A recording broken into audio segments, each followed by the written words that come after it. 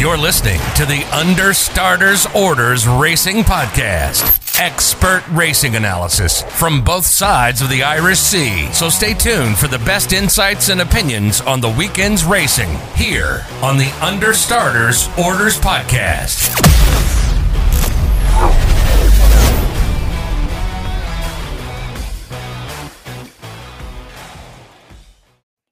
Good evening, everyone. Welcome to the Understarters Orders Podcast. It's that time of year again. It's Royal Ascot time, and I'm joined by the three main men who will take you through all the big selections for this week. This week's meeting, all the meeting running till Saturday. Let's see who we've got. We're here. We've got Andrew Cummins. Hello, Andrew. Chris, how are you? I'm all right, buddy. Have you got some big prize selections for us this week? Maybe not. Maybe might have some not. later in the week. I'll have some towards the end of the show. Yeah, absolutely. Beautiful. Here comes Mr. Declan Carroll. Hello, Deck. Good evening, lads. How are you getting on? I'm great, thank you, buddy. And in the background there, it's Stephen. Hello, Steve. Evening, chaps. Hi, how you doing, buddy? I made it. Yeah, I've made it. He's made it. What else? Bad skin of your teeth? No, they're still here. Ah, that's all right. I might have some input. Teaching them young there, Steve. I think there's one in the bottom of the corner there. I can see them there, yeah. I can see him there. Hello, Daddy. We're on it. Right, boys, as we're going through, I've got a few quiz questions for us all as we're going through tonight. Public, if you're watching in the background, if you've got any questions for us, make sure you fire them in by the chat stream. And you could win yourself one of these. Not just one, but two. Not just two, but three of our prized beer mats. If you can guess the correct answer to our question, make sure you put it in the chat and we'll choose some winners at random to see if you can win some of these. And I'll be sending them out. I know that Declan and Steve, you've still not got yours, have you? No. Nope. I don't think so. I don't think. I won't drink. Yes, I've just not managed to send them out yet. I've been so busy. It will be sent out. No, it will be fine. It'll be fine. Right, we're going to kick off. We're going to kick things off, boys. We're going to start with our very first race. The first race tomorrow, which will be the Queen Anne Stakes. Here we go. We're going to start with the Queen Anne, and the betting's through here from Skillbet, which is here. We've got Palace Pier at 4-9 favourite. Order of Australia at 6-1. Lope Fernandez at 11s. Top Rank is at 14-1. So Busker at 20s and Regal Reality Lord Glitter at 20s. 33-1 bar those, all the way down to Accidental Agent. They're at 66-1. Our partners at Skillbet, they're skillbethq.com. If you are going to have want a free bet this week at Royal Ascot, make sure that you sign up using that code USOBET10 and get yourself a free £10 bet. They are about to launch the website next week, so which will be a big plus for them. So really looking forward to them doing that and hopefully get Stu back on to talk to us about that. But let's kick off with this Queen Anne Stakes. Declan, do you want to start off by talking about that, mate? Yeah, look, I think this is an open close case. Like the favourite's not going to be beaten. He's so professional. He's just getting better and better every time. You know, people are trying to pick holes in his performances this season, but I just think he's been very, very good. Everything he does is very, very good. He knows his job, and there's just nothing that can touch him. There's probably not an awful lot around either. You know, when you're looking through the field, Order of Australia was a surprise winner at Keeneland. And he's second favourite here. Like, he's quite short to be taking the gamble on turning this favourite over. Lope Fernandez, we know, is a 7 furlong horse. You know, a lot of them are just not good enough. Top Rank is probably the second best horse in the field. And if you ignore his Newmarket form, you know, his form is quite good. It's you know, it's quite strong and it's consistent, and in my opinion, it's better than the rest of them. But I just think Palace Pier he wins this as he pleases. There may not be fireworks, but he's just professional the way he goes about his business. I really like him, and I think Top Rank will follow him home. Thanks very much, Dex. Steve, have you got an opinion on the race, Steve? Yeah, no, I sort of pretty much agree with Deck, really. There's no real depth to the races. If you went back a few years, you could probably bring Lord Glitters into the mix, but we've been speaking about him in a while for this. I know he pops up in Dubai, been at a big price, but can in the lock-ins, but he's got too much to find. If there was a bit of rain, he could maybe chase under the favourite, but the one that is a bit different in the race is Regal Reality. He's run some good race over a mile and a quarter. Stepping back to a mile was first time up is a bit different for sorry about that. Shush. stepping back to a mile. I think he might be the one to chase the favourite home crease. Excellent. Thanks very much, Steve. Andy, what about yourself? Sounds like me roaring a horse home in the last furlong there in Steve's house. They're in trouble now. Look what we've made Stephen do. Oh God. Look, yeah. The only thing that gets Palace Pier beat here is himself. The stall 11 drawn out on the wing. If you want to nitpick, he can have a tendency to be slowly away, and if he's drawn 11 and he's slowly away, that could put him on the back foot after a furlong or two. I don't see a whole lot of pace in here either. So if he does miss the break, he should be able to make it up. And he, as Deck said, he's a professional horse, so you wouldn't expect him to be keen after slightly missing the break. And then, once Frankie doesn't bustle him up and then take a pull, because that's what can really set a horse off. And then your race is over after a furlong or two. It's just a matter of trying to find something to take him on with, though. Like that would have, in 9 times out of 10, if I spotted something like that, I'd find a horse to take him on with. But the most unexposed horse in the field outside of Palace Pier would be Order of Australia. But he was a surprise winner at the Breeders' Cup, like scraping home against Lupi Fernandez and Circus Maximus. But Palace Pier has blown him away. There's no Muhatar, so I obviously gone to stud. The 3-year-olds, obviously this 4-year-old only, and then we might see him take on the 3-year-olds later in the season, maybe in the Sussex Stakes, or I'd say he'll go to France again, maybe try and get a bit of softer ground. If he doesn't act on the faster ground, I know he won on his debut, but like he clearly, for me, he's probably better with a little bit of juice in the ground. But like you're looking at these type of horses, and like most of these, like Bless Him, Accidental Agent, I know he's a former Group 1 winner. Lord Glitters has passed it, Sir Busker. Like a lot of these horses made their names in big handicaps, and they're stepping up now. And now I just labelled them as hard to place. They're just there because they're really clear on the RPRs, isn't it? He's a long way clear. Yeah. So like you're just kind of nitpicking here. So it would be Palace Pier for me, unless either the ground or the way the races run the way the races run gets him beat. But like if Palace Pier doesn't run to form, it's an absolute free for all with the rest of the field. So I couldn't even give you one to follow him home. Yeah. Palace Pier then, odds on shot going to win the first race of the week. Thumbs up, boys. Yeah. No thumbs up, just nods. That'll do. Anyway, Coventry Stakes is the next one. The Coventry. Let's get the betting up from Stuart Skillbet. This is a wide open race, really, isn't it? Coif Maker. Is that how you say it? Coif Maker? I think it's coffee. I think it's coffee as in a cup of coffee, isn't it? Coffee Maker, 4-1. Coffee. The Acropolis at 6-1. Gisborne, who was impressive last time, at 13-2. Dabab at 7-1. I think he's seen a lot of money, though, in the last few hours, Dabab. I think he might now be shading favouritism. Masetto at 15-2, who's drifted in the last few... in the last hour or so, Ebro River at 72 and 10-1 bar those.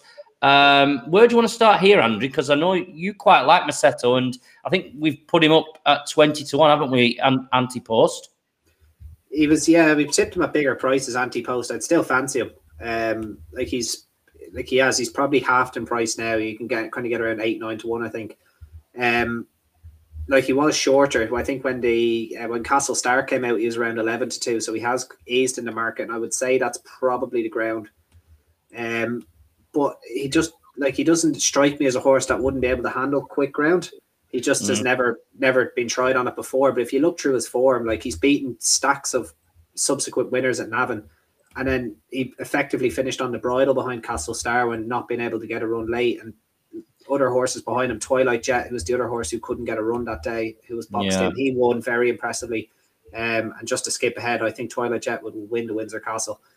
But I just think that's really, really rock solid form. It's a horse that's progressing. For me, he's just as good as Castle Star. At the very minimum, and it's just reliable form. Like, he reminds me of a horse kind of like advertised from a few years ago, where you can see reliable form, and when you can take reliable form into the Coventry, that's more than half the battle with these kind of unexposed horses. Berkshire Shadow beat Gisborne on his racecourse debut, and Gisborne obviously came on no end to win at Newbury. The form is still, I'm not saying it hasn't worked out, it's kind of untrusted, but he was so impressive and he was good on the clock. So, and Richard Hannon obviously handles 2-year-olds very, very well. You kind of go through the Acropolis, obviously Aidan O'Brien trying to win the Coventry for I think the 10th time, usually with a first season sire as well. So this is a son of Churchill. He was really impressive at the Stole. He was very well backed, I think, on 2,000 guineas day. He just was too green to do himself justice. He improved for the better ground next time out and made no mistake. Coffee Maker won a 4.5 furlong race on the dirt and is now going up against the Colts over 6. You couldn't give me a free bet on her. I'd happily take her on. It's interesting what Wesley Ward said about that race. He said if you land all of his up over 6 furlongs, this Coffee Maker would be the one who would come out on top. Well, how many winners has Wesley Ward had over 6 furlongs? 5 furlongs, plenty, but not 6. Yeah, no, like I don't really get it. Like I don't, maybe just run her in the Albany. Look, fair enough, we're going to give it a go, but I'd just be more than happy to let her shape the market for us. I thought Eldrick Jones, a son of Kotai Glory, he's a 50-1 shot. I'm not tipping him now in any way, but he was well backed ahead of his debut. And he was probably a little bit unlucky. He was quite green. He was slow away, and it looked like he was going to win. He just didn't quite get there in the end. It was actually quite a taking debut, I thought. And the connections, obviously, the Syndicate, the white and black. Who's I'm trying to get the name. It's Nick Bradley, I think. I think it was only a seller that race, wasn't it? Though, really, it was only. Yeah, it was. Yeah, no, like they're really pitching him in here for probably the shits and giggles, but actually, I don't think it was a seller now. I think it was a lower grade. I think there's in England you have these A, B, C, and D bands now, don't you? Yeah, C, D bands are similar to a seller. Yeah, like in Ireland we just have median auctions, and that's what's a lower grade. Basically they're maidens that Aidan O'Brien isn't allowed partaking. And that's kind of what the Thirsk thing is going on. But I wouldn't be surprised if Eldrick Jones ran a huge race if Stall 2 is beneficial. I'm not sure if it's going to be beneficial or not. But like he's bred to be a proper 2-year-old, and I could see him going well for a long way. He'd probably come up just a bit short. Berkshire Shadow is the other one that kind of I would take the Gisborne's form. I would give that as a bit of a boost to Berkshire Shadow. But I'd be sticking with Macedo here. I think he's at bare minimum a top 3 2-year-old in Ireland, and if he handles the quick round, which I think he will, I think he'll take a fair bit of beating here. Thanks very much. Yeah, we're just hoping that he does run well under Gavin Ryan. I think the ground is the big issue, I think, and we'll obviously find out tomorrow whether he handles it or not, but hopefully he will. Let's come to you, Steve. What about the Coventry Stakes? I think I covered it quite well. We covered it in depth, really, which has probably saved me a lot of waffling. But yeah, I sort of agreed. Macedo was very unlucky in the race. I say very unlucky. I thought the winner bolted up, to be honest with you, but it was the unlucky one of the race where he was last to make his move. It's probably the strongest piece of form that's actually been on course. Gisborne's one I quite like. He bolted up on his second run. I'm really clutching here, really, because it's such an open race with so many with similar profiles. You know what I mean? Yeah. Wesley Ward obviously every year comes over with like two or three of these so-called hot pots, but 4.5 furlongs up to this level against the Colts it's unheard of, isn't it? Yeah. But I've not heard him this bullish about one since probably Acapulco. They bolted up in the Queen Mary about 4 or 5 years ago, and it really did bolt up. But as far as selections are concerned, I'm sort of struggling. But if you're taking Wesley Ward's sort of words on board, it's drifted out to 5-1. It was a 3-1 shot earlier this morning, so maybe the layers have stopped taking caution on it. But from this side of the water, I do like Gisburn. He absolutely bowled up by 6 lengths at Newbury. Hannon's in form. He's in a 40-1 win at Windsor tonight as well. The yard's doing okay. You know, This Is Us won a nice race at a big price at Epsom last week. I'd take a chance on Gisburn. Yeah, you couldn't help but be impressed with Gisburn last time. He had a bit of shades of what was the horse that really bolted up on its debut that day and then really completely lost its way, of the Hannons. That'll come to me. Look, I have to come back to that. I'll come to me, that one. Declan, what about your opinion on the Coventry? Yeah, has anyone seen Coffee Maker? How big is she? Well, she could be a 4-year-old for all we know. Yeah, I looked on YouTube. I think it was a breeze up. It was a breeze up sort of piece of work or something. It was all that was on there. Like 2 horses running around. Looked like one of them. You know when they try and get the jump, run them little circles. It was a weird piece of whatever I saw. I don't know what it was. It wasn't a race. Mm. It depends what's been in her feed, doesn't it? Really, she up here twice the size of them all, eyes bulging. You just don't know what these horses coming over. It's a strange one to throw her in here to take these on over 6 furlongs. And I don't know. I suppose it'll be watch and see. She's certainly not going to be taking my money. The Bab done things well at Leicester, and there's plenty of potential there. But at the moment, well, I suppose it's potential for them all really at this stage. I think the Acropolis is going the right way. He was behind the horse of Paddy Toomey's at the Curragh, and he turned the tables down with Thunder Eclipse at the stall. He's definitely gone the right way, and I wouldn't put anyone off having a go here. Gisborne, as Steve mentioned there, he was quite exciting at Newbury. The second was beaten at Haydock. We just touched on that before we came on live, but the second, he did win by 6 lengths though, so there was that also. Andy's covered in the set though. We know he's been quite keen. I thought the best horse won on the day at the Curragh. I know there's excuses, but I thought the winner was quite good. It was a little bit of a messy race, and you mentioned Twilight, Jeff, for the Windsor Castle. He's not declared. Oh, he's not declared. Oh shit, they came out today, did they? He must be going to the Norfolk then today. Yeah, he's actually my selection for. Don't want to ruin the surprise for later, but he's actually my selection for the Norfolk. He's panicking there for a minute. So I should have checked. Oh, that's yeah. I got it's fine. Michael O'Callaghan has Admiral D in the Windsor Castle. So yeah, you gave me the willies there for a minute, but he's come out of Ebro River, hated every minute of that race at Sandown, and he won going away, and you'd have to say that was quite impressive the way he did things.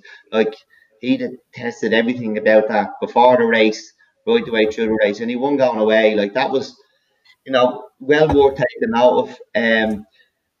Vintage Clarets, the second from Airdus followed up, and he's one who could go well at a big price. But the one I'm going to go for is the organiser. I thought he won impressively at York, and the second without winning, has ran quite consistently. And I just think he's won for Joseph Shue, who could go well at a big price. I don't know what Steele's offering us, 33s or 40s, I'd say. 33s right now. 33s, yeah. I think he could run a big race here. You're taking a gamble. It's all on potential, really. Someone only have one run. I wouldn't be putting anyone off the Acropolis. There's a little bit of substance there to the form, and obviously Andy's, having ran in the group race as well. But I just like that sort of price around the organiser. He did that very well, the organiser. I remember he beat another Hannon horse that's finished second again twice, I think, since then, Rob John. And they had aspirations of Ascot for that horse, and he just simply didn't handle Chester very well last time out. And I think he'll probably have to step up in grades. But the organiser really put him into place that day. He was galloping away, I remember, for George Shute. And I remember him coming out and he said, that the organiser was, one of the better types that he has ever had of this type of kind of horse. So I'll be really I was really impressive. And 33-1, you can't grumble at that because I think he'll be staying on quite well towards the end. Whether he's, going to be up to placing, is anyone's guess. But you can't grumble at 33-1 for a decent horse that did it so well last time at a tough track like York to get home at. Some good selections there, boys. Masetto for yourself, Andrew. Yeah, I'm pretty confident with Masetto. Obviously, the ground is the slight concern, but I think he'll handle it no problem. But I'll just give it a little shout to Eldrick Jones. I think he was the best horse in the race that day, and I think he'll go quite well as well. Yeah. Would have been Masetto for me. See you on Gisborne? Yeah, I'm going to give Gisborne a chance. I wouldn't. We could see something out of the ordinary from the American horse. I'm going to stick with what we've seen on the track. And Declan, yourself? Your Edinburgh River. The organizer for me. Sorry, what am I on about? Yes, the organizer. DMA, the organizer. I do like Masetto myself. I would give Gisborne a good shot. I thought he did it well. I think the ground will, while it's not good to sort, I think he will go well. Another one that I think will go well is the Acropolis, which we mentioned as well. But if I had to put my neck on the line, I'm already in on Masetto, so we'll go with that. Let's move on though. Next one is the 5 furlong sprint dash. It is the King Stand. Here we go with the betting now from Stu. It's Battaash, and he's drifted a little bit, hasn't he? Out to 2-1. Winter Power at 4-1. Extravagant Kid at 15-2. Oxted is at 8. Liberty Beach at 11s. Moro, the filly at 14-1. Maven at 16s and 20-1 by those. This is not a bad King Stand. A lot of people on the build-up to this, have just said Battaash is going to win. Is it a grab deck? You come to me, did you? Battaash, yeah. Battaash. Look, he's been off injured, hasn't he? He was injured during the winter. Look, I just think he's well worth taking on. I think sprinters are always worth taking on. I know he's the fastest horse in the world, but you don't always need to find a lot, and we just don't know how he is coming into this, having been off since last summer. And I don't know how badly that injury has affected him over the winter. So, yeah, it's definitely worth taking on. But yeah, as you look down the field, I just really don't know. Obviously, Winter Power looks very exciting, but she's quite short in the betting. And when there is something, when there is a Battaash in there and he's a shade of odds on now, I think he's a shade of odds on. Was he? Yeah. What price? It's 2-1. 2-1. Well, what does that tell you? He should be odds on, and you just don't know how he is. How fit is he? How has he been affected by that injury? But I'd want more. I'd want a bigger price than what Winter Power is. Oxted, he looks to having been a 6 furlong sprinter. He looks to have been outstayed a little bit the last few times. Yeah, I agree with that. Yeah, and maybe is he fast enough to come back to 5? But it's definitely worth a go here. And I wouldn't put anyone off him. But I'm going to take a gamble with Adam McGuinness's horse, Hardy's Bar. When he was second to Moon East at Nace, that was enough to pick my ears. And obviously there's a farm through Logo Hunter there as well. And I just think he's big price. And these sprinters, it doesn't take an awful lot of improvement to go from listed class to Group 1 class and to run into the money.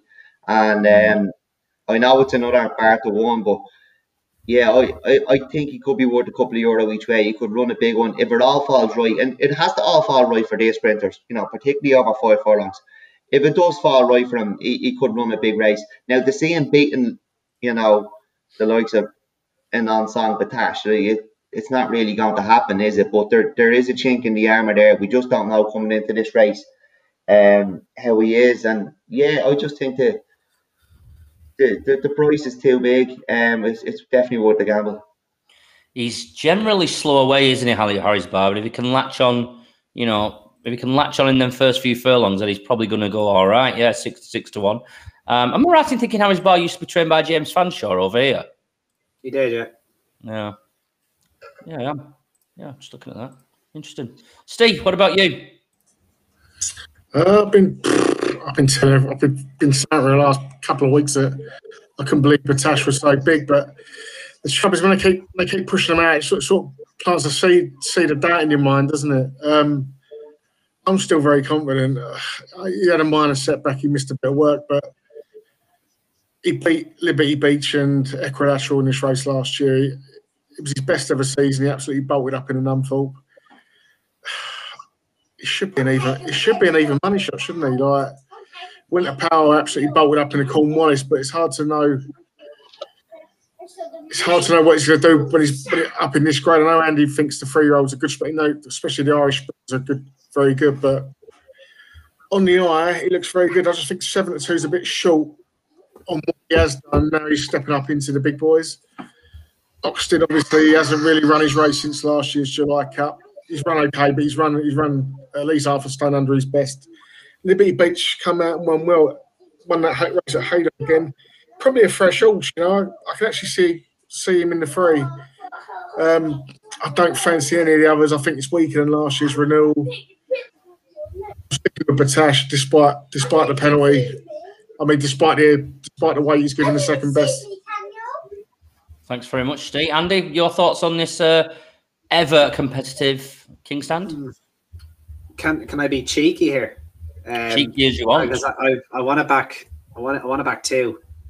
And the only reason I'm doing that is because I see Stu's actually offering 4 places, which is pretty generous. I think this is a pretty, like, there's 16 runners. It's a Group 1. You don't usually see a Group 1 with this big a field, and I think it's quite good. The bookmakers, they don't have to give 4 places, and if they do, it could be worth taking advantage of. As Steve said there, I do think the 3-year-olds are good this year. I really do. But Winter Power at 7-2 is a little bit short for me.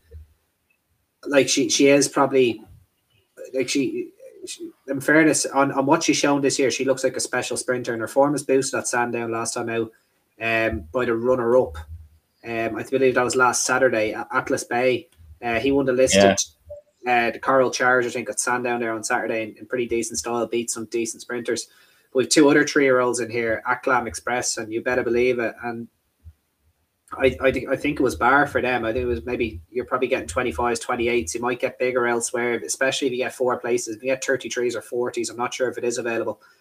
But for me, Aklam Express fared the best horse at Maidan. He was beaten by 3/4 of a length by Extravagant, but he basically had to run a solo from his draw.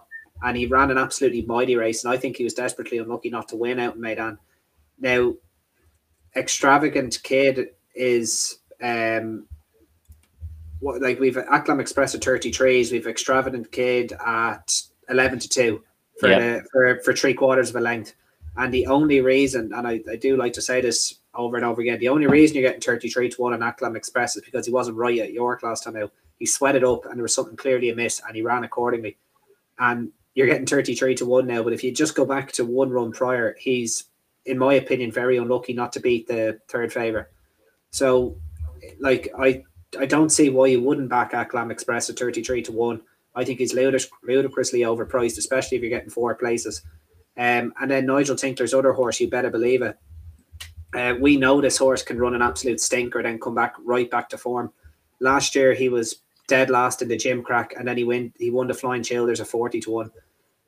That's very, very good form. He ran a fantastic race out in Keeneland when the track didn't really suit him, in my opinion. He was doing all his best work late in the Group 2 juvenile sprint. He was beaten about 2 lengths that day. And then he ran no sort of race in Shanty. He was kind of slow away. Maybe the ground was against him. I don't know. We haven't seen him since.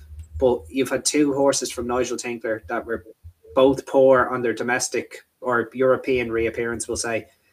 And they're priced on the back of 1 bad run each. And if you're not backing those 2, I can't help you, because they're way overpriced there, and they're very unexposed. They're only 3-year-olds. Batash has been out with a fracture. He's had an interrupted prep. If he's the normal Batash, we know he wins this. He's the best sprinter in the world at the end of the day, especially at 5 furlongs he is. And the others, I think we kind of know. Ornate will blaze the trail. I think Aklam Express will be up with it, but you better believe it's a hold-up horse. And he could well be striking late, and he'd probably be the one I favour slightly over the other 2, but I'm going to back them both. And I think you'll get a real run for your money if you back Nigel Tinkler's duo, Aklam Express, and You Better Believe It. It looks all set up for something that's just racing off the pace, doesn't it? As you say, Ornate's going to be taking them along, but, Winter Power has history in aerospace. You know, Batosh can go there, and he can also sit off the pace. So if he gets a real toe into this race, I can't see anything beating Batosh. It's just worrying that you're looking at a price. I know it seems a bit ludicrous to say this, but 2-1 seems a bit big for a horse that is probably the best in this division on his. Almost worrying, though, isn't it? It's almost worrying. It's worrying, yeah. As a punter, it's definitely worrying. I wouldn't wanting to take him on to have him at that price. It's a little bit too short in a Grade 1. So yeah, selections, boys. Let's go over them. Andy. I'll take Nigel Tinkler's duo, Aklam Express, and You Better Believe It, especially with the 4 places on offer. So 4 places. There we go. Declan, you're Harry's bar, aren't you? 66. 661. And Steve, yourself? Batash to beat Libby Beach. Oh, a nice forecast. You're going into Declan's territory there. Oh, yeah. I love that. Right, I'm moving on. Next race on the card is we are moving over to the St. James's Palace, which is the last race we're going to cover on the Tuesday meeting. Let's have a look at the betting for the St. James's Palace. We've got Poetic Fleur at 4-1, Battleground at 11-2, Lucky Vegas 6-1, Mustardaf at 7s, Highland Avenue at 8-1, Thunder Moon, who's been mentioned by a couple of lads in the racing group today. I think he has a good chance. He brings his form. Chindit at 17-2, which probably Steve will touch on. Labarossa, I think Declan likes at 16-1. Should we start with you, Declan, anyway, on this race? Yeah, look, it's the 3-year-old Milers are quite exciting, aren't they? And, people are still putting up Thunder Moon when he clearly doesn't stay. And that's nice because that'll keep shortening the price and lengthen other prices where we can get a bit of value. Obviously, look, Poetic Flare comes here. He's as tough as all boots. And even a 6th at Longshot was a fine run. He wasn't beaten that far. And then he came out and he was second at the Curragh in heavy ground. And, what a racehorse. What a racehorse he is. And, what a man Jim Bulger is. To be taking on all the money in the world with these homebreds, he's absolutely phenomenal. There's probably not enough said about it. He's really amazing. When most trainers who aren't part of the big operations have to go down the sprint route to win Group 1s, he's winning classics, and he's doing it for a long, long time. And I don't know how many years he has left, or how long he's going to keep on training, but I don't think there's enough said about him. Look, the horse is probably a worthy favourite, but I'm keen to take him on. I don't think there's an awful lot between all the 3-year-old Milers, and that's why I think I think because of some recent runs of others, there's a bit of value to be got elsewhere. And then you have Battleground in there, second favourite. His form just doesn't stack up. He really beat Devious Company. He was the last year, and what has he really done since? He hasn't done anything. And I just can't understand why he's the price he is. Lucky Vega is always knocking on the door. He actually stays quite well for a horse who didn't look like he would stay last year. I think he stays quite well, but he's going to need everything to fall right for him, and he's probably going to come up short again. Chinde, I now stay and it appears he doesn't enjoy Newmarket, but it could be the quality as well. How many of them that he's been behind are, it's only Naval Crown that he's beaten, that's beat him at Newmarket, that he's finished ahead of elsewhere. And there's only a couple of lengths in it. There might only be 3 lengths in it either way. So I don't know if I buy that it's the Newmarket and it's the ground, because he might just have been beaten by better horses, and he's coming up against those horses again here. So I was looking during the week, and I was thinking maybe he could be good value because of is he priced up on his Newmarket runs. But looking a little bit deeper, it's probably the quality. He's probably just been beaten by better horses at Newmarket, and they're turning up here. Highland Avenue's 2 fine turf runs. and he was just touched off by Mostadaf at Sandown. And look, we don't know about him. He could be anything here as well, but he is a bit of a gamble. We haven't seen loads from him. And look, I suppose he's a backable price as well if you like him. I just would like to know a little bit more about him. Thundermoon doesn't stay very, very fast. Labarose, the ground went against him at the Curragh, and he on a line through Master of the Seas. There's not an awful lot to find with Poetic Flare on good ground, and I just think he's too big a price. He's been drifting. When you forced me into picking some anti-post horses for Ascot, he was one I came up with, and he's got bigger and bigger since. And I just think he's too big. You know, he was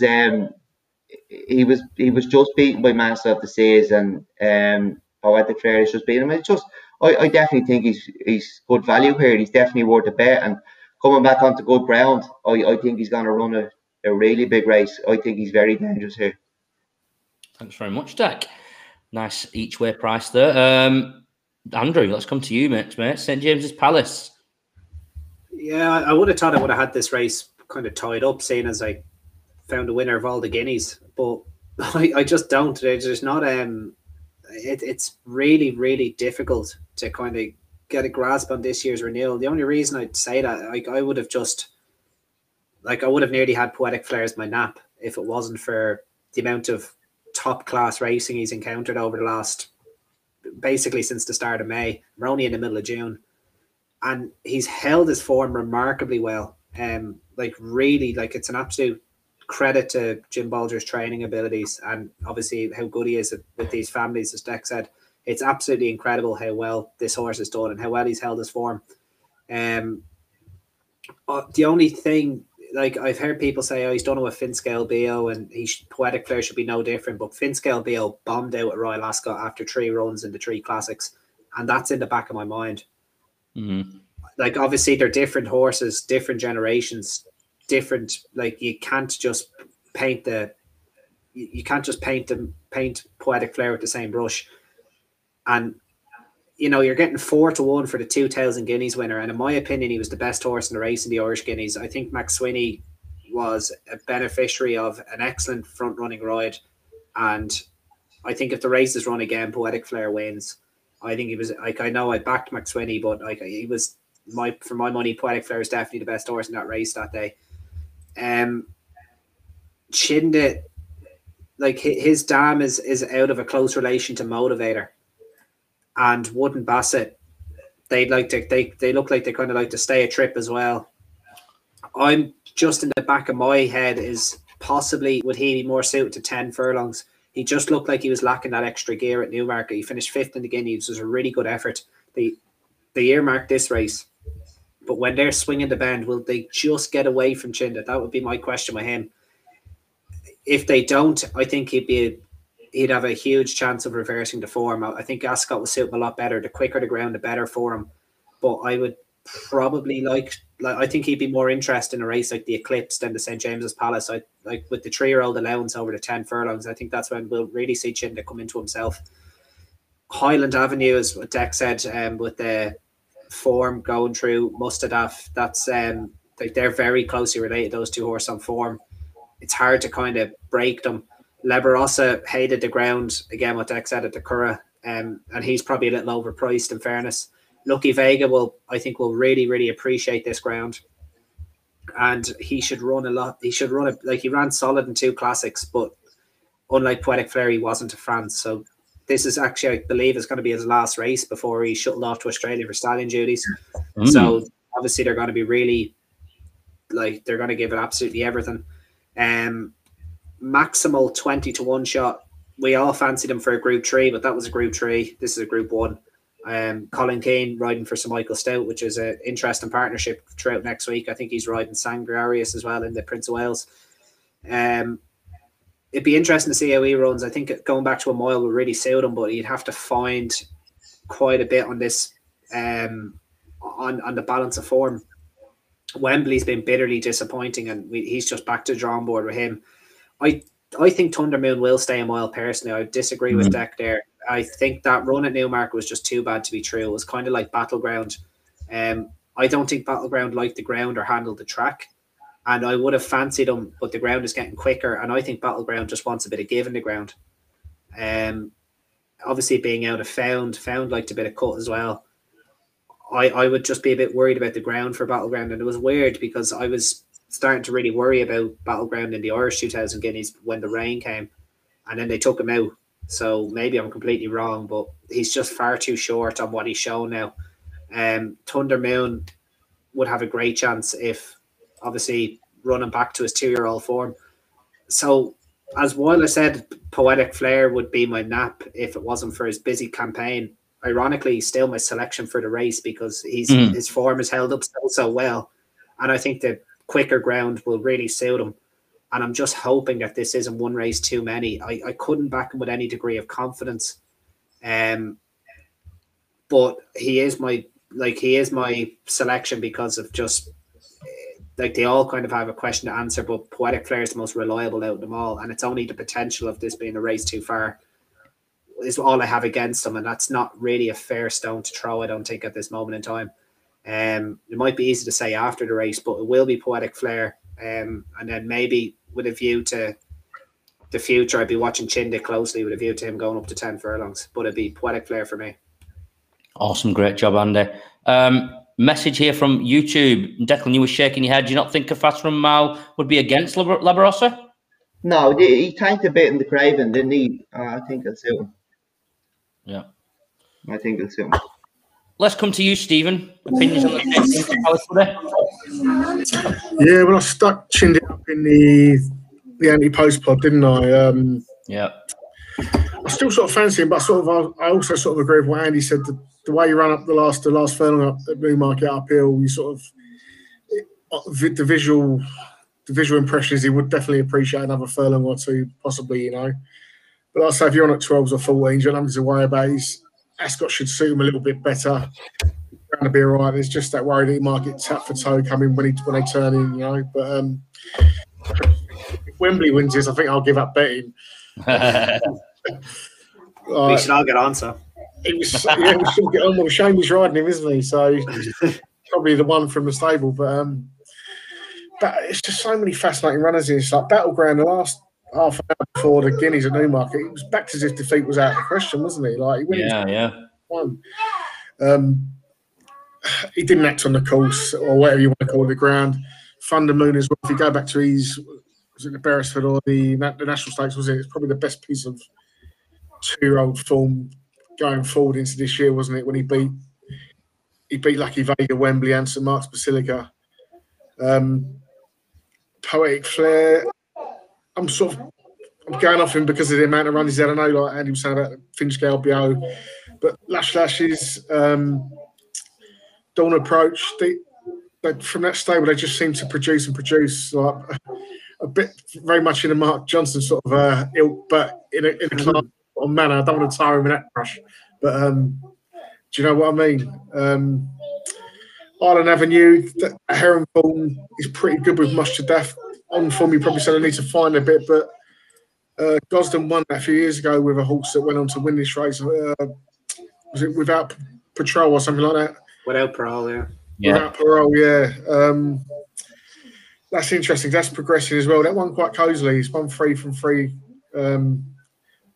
We don't know where he's been bottomed out yet. You know, there could be a bit more to come. But you're looking at the field, like it's 5-1 the field. You've got 5 or 6 of them under 7s. And you look at Maximel, he brings that form with Hurricane Lane to the race from the Derby trial. He could appreciate a step back to a mile. It's a real clutch of straws for this race. I'm going to stick with what I went with a few weeks ago, Chris, with Chindic. There's a doubt that he might get tapped for tone, but I still think he could well be in the frame. Thanks very much, Steve. Right, selections then. Let's go through them one more time. Andrew, yours is? Yeah, I'll stick with Poetic Flare. Poetic Flare. Declan? Labarossa. And Stephen? I like Chindic. If you had to push me on another one, I'll go for Much to Death. Thanks very much. Right, boys, we'll have a little pause there before we go on to the next one, which is the Queen's Vase for the next day. A little quiz here. Any of our listeners want to answer this? We'll get some of these Understarters Orders podcast racing beer mats out to yourselves. The question is, see if you guys can answer this, but don't say it out loud. Just put it in the chat, guys. Next one. The question is, which racecourse has a bigger capacity than Ascot? The only one in the country that has a bigger capacity than Ascot. If you know, put your answers in the chat box and we'll choose a random winner and you'll get these 3 Understarters Orders beer mats sent out to yourselves. Make sure you do that in the next 5 minutes so I can choose a winner. That'll be good. But we are going to move on to now. We're going to move on to day 2 of the Royal Ascot Festival. And we are going over to, first of all, it's the Queen's Vase.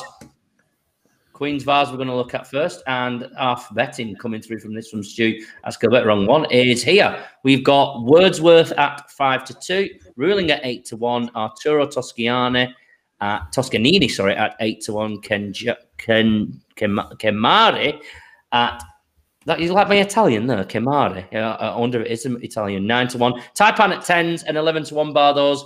Where are we going to start here, Stephen, with this Queen's Vase? Oh, God. Well, Dreading is going to come to me first. Hold on one sec. Can you come back to me, Chris? Sorry. No worries, buddy. Let's start with you then, Andy. Yeah, this isn't a bad race. I always love seeing who Aidan O'Brien runs in this race because, you know, it's the stayer that kind of gets penciled in for, you know, the Ascot Gold Cup the following year or something like that. And I know Santiago won it in different circumstances last year and won the Derby. So Arturo Toscanini is bidding to return from the dead after his death on the 16th of January 1957 to try and win the Queen's Vase. Look, he's probably a better. He's a music conductor, and he's probably a better music conductor than he was a horse. But you know, he's only having his 4th run. He was like, his run at Newmarket was just poor, and then he ran quite well behind Earlswood at the Curragh. But it's kind of hard to kind of gauge where that form is coming from. He's Wayne Lordan's choice, or well, not Wayne Lordan's choice. I think Wayne Lordan's going to have been stuck with him. Ryan Moore's going to be riding Wordsworth, who was just chinned out by Sir Lucan at Navan. And for my personal opinion, I think Sir Lucan should have won that race by 4 or 5 lengths. I don't think there was. To put it lightly. Say it, Andy. Just say it. No, I'll just put it lightly. I think Sir Lucan was a good bit of value for the winning distance of a neck there that day. But Wordsworth, though, he was very, very green still, and he is a brother to Kew Gardens. So I would expect him to come on a hell of a lot. Now he's 5-2. He's kind of priced on potential, and I don't like that. He's stepping up into a Group 2 here, but you're dealing with a lot of horses that are tackling 1 3/4 miles for the first time because they're of such their tender age. They're only 3-year-olds. They're only babies. I think Joseph O'Brien running Benod. Yeah. So JP McManus has now picked him up, which I think is quite interesting. He was pretty impressive against Baton Rouge. Which Colin Keane on board. Colin Keane taking the ride, yeah. So he went a heap up in the weights. He was only rated 79 after his 2-year-old career, and he then beat Baton Rouge in a conditions race, and that gave him an official mark of 97. He's by Australia, so you would assume that 1 mile and 6 should be absolutely fine. Australians tend to stay quite well. He impressed me that day, to be honest. Now, I thought that was actually quite a taking performance, and they're stepping him up 1/2 mile and trip, and you know they had other options. They had maybe the King George V Stakes, 12 furlong handicap for 3-year-olds. They could have ran him in the King Edward Group 2, but they've gone for the Queen's Vase. Maybe it's the easier option, but maybe they think this horse will improve a lot for a trip. And he's shown pace over 10 furlongs.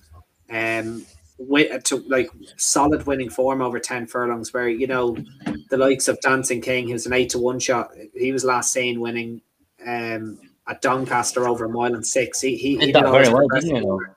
He did, yeah. He did all his progressing over longer trips though, and I would always prefer a horse that's shown the speed and is likely to stay, and I think Benode will stay. And at 9-1, I think he has a pretty decent chance to surprisingly give Joseph O'Brien his first Royal Ascot winner. He's had two Melbourne Cup winners, but he's never had a Royal Ascot winner. And so Benode would be my pick here. 14-1 with Skillbet. 14-1. That's way overpriced. He won't be out in the day. If he's bigger than that in the day, there's something wrong. Wait, Jay's backing him if he's going to win, so he definitely won't be that price on the day. What about you for this one, Declan? It's a nice stayers race. So you like these, don't you? Do I? only when there's obstacles in the way. Well, Benode might be favoured for the Triumph next year. Yeah, I'd say he's been bought for that.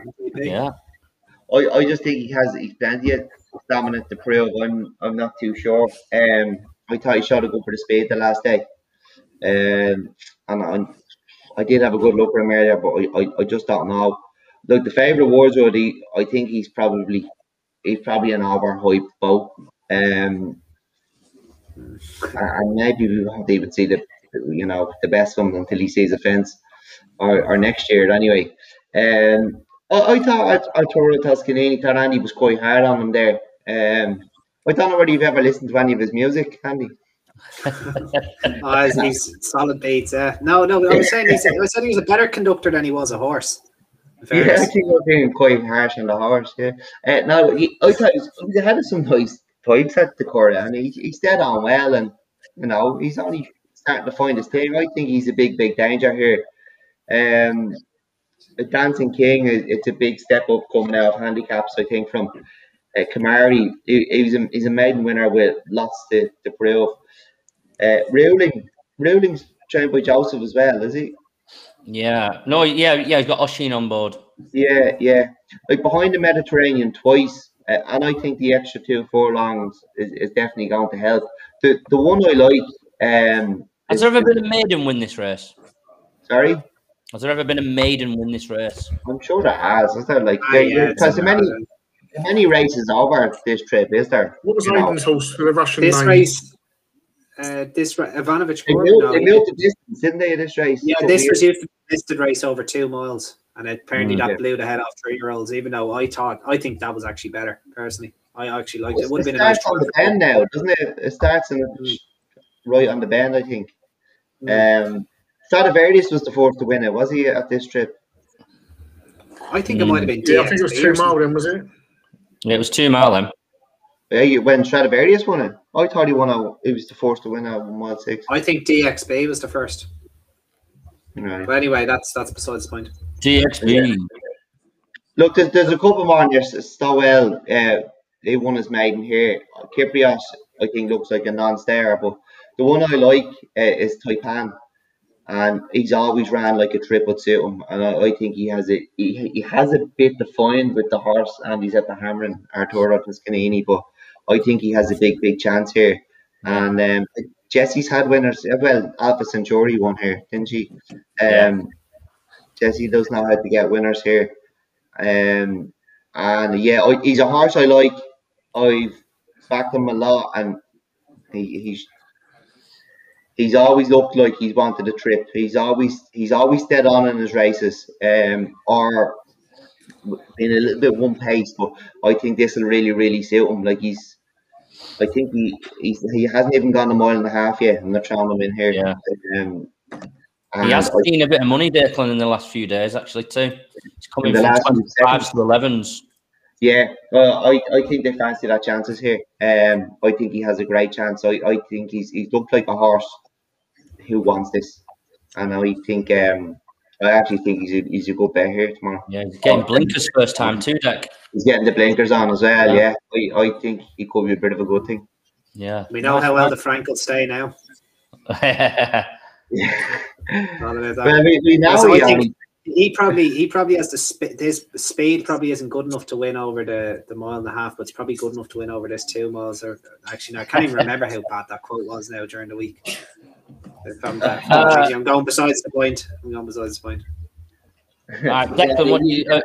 Steve, what are you going for in this, bud? I like a couple really. I'm going to sort of have a stab at a couple, but if you go back through the years, it used to be a bit of a Mark Thompson benefit really. Like I think of also like Hartnell, Holberg, Namibian back in the day. Like he used to win this race pretty much, or have a favourite or first or second every year. But since Aidan O'Brien's sort of started coming to the party, it's changed a little bit, you know. Like Wordsworth, I think, is priced up more on his second to high definition last year. He was second last time when odds on. The Ulster beat it, done everything it possibly could to finish second. Arturo Toscanini, Andy's obviously touched on that. The one I like, Chris, is Ruling. It is a maiden, like we just said, but the fact he's stepping up in trip, every time it's gone up, it's improved with every race. And I think we might see a bit more improvement come out of it tomorrow on Wednesday. The other one I look at on pedigree doesn't look like it will get home, but being a Zoffany, but Stole, 12-1 Franklin, Gosden. This was the also Robert Havlin got banned for. I don't know if you remember it in Lingfield where it was. That was a great ride. It was criminal, wasn't it? Yeah. He basically was hands and heels coming around the bend. A gap appeared and he sort of. I've seen worse. In the Pretense qualifiers. You'd see a lot worse. Yeah. They're experienced. There's a 4-runner race around a few more people notice it. But I think I don't know what you think about it, Andy. Really, just Zoffany going over that sort of trip, but I know, like Zoffany's can stay. Like they can. Like he debuted over 1.5 miles, so obviously he's slow. Like you know, you don't usually get horses debuting over 1.5 miles, and then they're not able to get 1.6 miles down the line. That's why you see very few bumper horses win. You know, obviously the exceptional bumper horses can do it, but like they usually turn into 3 milers. You know. He got a 40-day ban anyway. Come out and done the business at Ascot as he should have done, but he's looked pretty good in the 2 runs. Obviously, the first run was only a little maiden, but the Godolphin also beat. It's not a bad yardstick. But I think Ruling at 12s and Ruling around 8 looks like he will improve for the step up in trip. And I think Stowe, I don't think we've seen the best of him. And I think he's up for shots as well. Do you want one or can I go with both? You can go 2 if you want. I do like Ruling. I'll go with Ruling, Chris. I prefer Ruling's a lovely horse. Yeah. Ruling. You've made the Ruling. You're going for Ruling. Declan, going for a maiden, win a group over, It's all over the conductor, is he? Yeah. No, Taipan for me. Taipan. Yeah, I just think we're harsh on the conductor. I think, this is his thing. I think he's a danger tomorrow. I might even go with the forecast, Taipan to beat Arturo Toscanini. Turn the tables. Oh, love that. Interesting. Andrew. I'm pretty confidently with Bernard here. I think he'll get this trip very easily. And if he's the quickest horse in the race and he stays, you know what they say about speed, it kills those that don't have it. So I'd be happy to keep him on side. Excellent. Do you know who he's named after? No, enlighten me. I can't Google that quick enough. I chose to Google Arturo Toscanini instead. He kept saying Bernard, but it's Richie Bernard, isn't it? The Australian legend cricketer who was commentator over here for donkey's years. Jays, how did I not know that? Oh, right. He's probably I've no idea. Anthony Cousins will know. Yeah. Right, Steve, so you have like this fountain of knowledge, Steve, that I've just no idea where you get it from. About cricket. Useless. Someone just said in my ear. It must be all that talking that you do to your customers when they're in that taxi. They don't listen either. If any of your listeners need a partner, I'm pointless. Get Steve. Coming back to that question that I asked a couple of minutes ago, which British racecourse has the biggest capacity after? Have a stab at it. Go on, have a stab at it. I think because it's you, I'm going to say Cartmel because they can fucking go wherever you like. I thought you just say Haydock. I thought you were going to say Haydock. It's exactly right. We've had one. Not Chester. It's not Chester. I'm sorry, babe. Your missus is trying to have a go there. It's not Chester. The answer is in the chat. Here's the answer. Presbury Park. The answer is Epsom. Oh, yeah, you're not including the infield, are you? That's a public You park. go wherever you like. That's a park, isn't Public it? park, yeah. There you go. So, Paddy and Brownburn, make sure you inbox us on Twitter. You've won yourself 3 of these. Get them over to us. So make sure you inbox us, buddy. Well done. And thanks for joining. I have another question after the next race that we've covered. Here we go. We're going on to the Duke of Cambridge shirt next. Let's get the betting up for this. Here we go, boys. Oh, it's the Queen's Vase. Duke of Cambridge shirt. Short price favourite here in Lady Beaufort. 2-1, probably off the back of that excellent effort last time. Queen Power, who also won well last time at 92. It's 12-1 bar those. Double a Bubble was a decent winner at Newmarket last time, wasn't it? Steve, anything with the price here that you like? Or you like the favourite? I bet Queen Power at 11-2 a few weeks ago. It's hard to look past the favourite, isn't it? Lady Beaufort, she won at Newmarket. She beat Queen Power. She beat Lavender Blue. She then ran an absolute storm behind Palace Pier.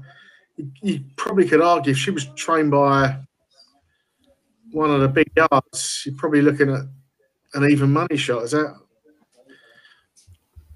That's not unfair, is it? I don't think. No, I don't think it's unfair. No. Yeah, it's a great performance. Anyway, but I'm just thinking on form this year, like if it wasn't Willie Jarvis, I think it'd be a bit shorter. But I advised Queen Power a few weeks ago in the anti-post pod, and I thought the penny had dropped at York. She'd been bridesmaid quite a few times, but she just seemed to be a different horse. The old adage, isn't it, about start and keeping them in training and slowly progressing. I will stick with her, but we've been talking privately, obviously. And Champs Elysees on last year's form, she was 12-1 small. And I thought that was quite an insult, really. If you go back to her best runs last year, especially the matron, she blew up in appearance when fourth. It was probably a bit too soft as well. It was fourth again the next time. I think that I didn't really see the race properly, but I spoke to Andy after, and I think he said the jockeys really looked after the horses in the race. I think if I remember rightly, that the ground was pretty bad again. If she had a fast pace to run at, 10-1's very, very big. If you go back to like last year when she beat Peaceful and the other horses at 11%. Stu's giving you 14s. Stu's giving you 14s, buddy. Oh, is he? Okay, well, 14s is a great price. I think each way, I think you've got to bite his arm off for that. Lavender Blue won a nice race at Kempton on the Sand. Always seems to come a little bit short when he's in these races. Yeah. Just won she won a straight 7 or a straight mile race here a couple of years ago, didn't she? With Hayley Turner. Always comes across to me like she's an early season horse. Yeah, it's a good traveller. Be dropped out. Ashton Court pops up in these big prices. I'm still quite keen on Queen Power, Chris, but I think Champs Elysees as well. I'm going to stick with what I put up a few weeks ago in Queen Power, but I think Johnny Murters, if there's a really fast pace to run her and she gets the right cover, she's a big, big danger. Excellent. Thanks very much, Steve. Simon Smith's asked on our YouTube channel, what's your thoughts on Valeria Messalina? Always remember that horse because Neve put it up on her very first time she came on here, didn't she? Deck, Andy, any opinion on Valeria Messalina? I don't. I think she's a 7 furlong filly, personally. I don't know what Deck might think. I'm not convinced she gets a mile. Yeah, I don't have a massive opinion on her in this race. No. I don't think she'd be going close here. Declan, what do you want to carry on from this one? What's your thoughts on this race, buddy? Yeah, well, look, just, Steve's quite keen on Champs Elysees, and I think if you're keen on Champs Elysees, you have to like Parents Prayer. Just me and you, Andy, they're gone, I think. Yeah, I think we're about. It's only the tail, is it? Yeah.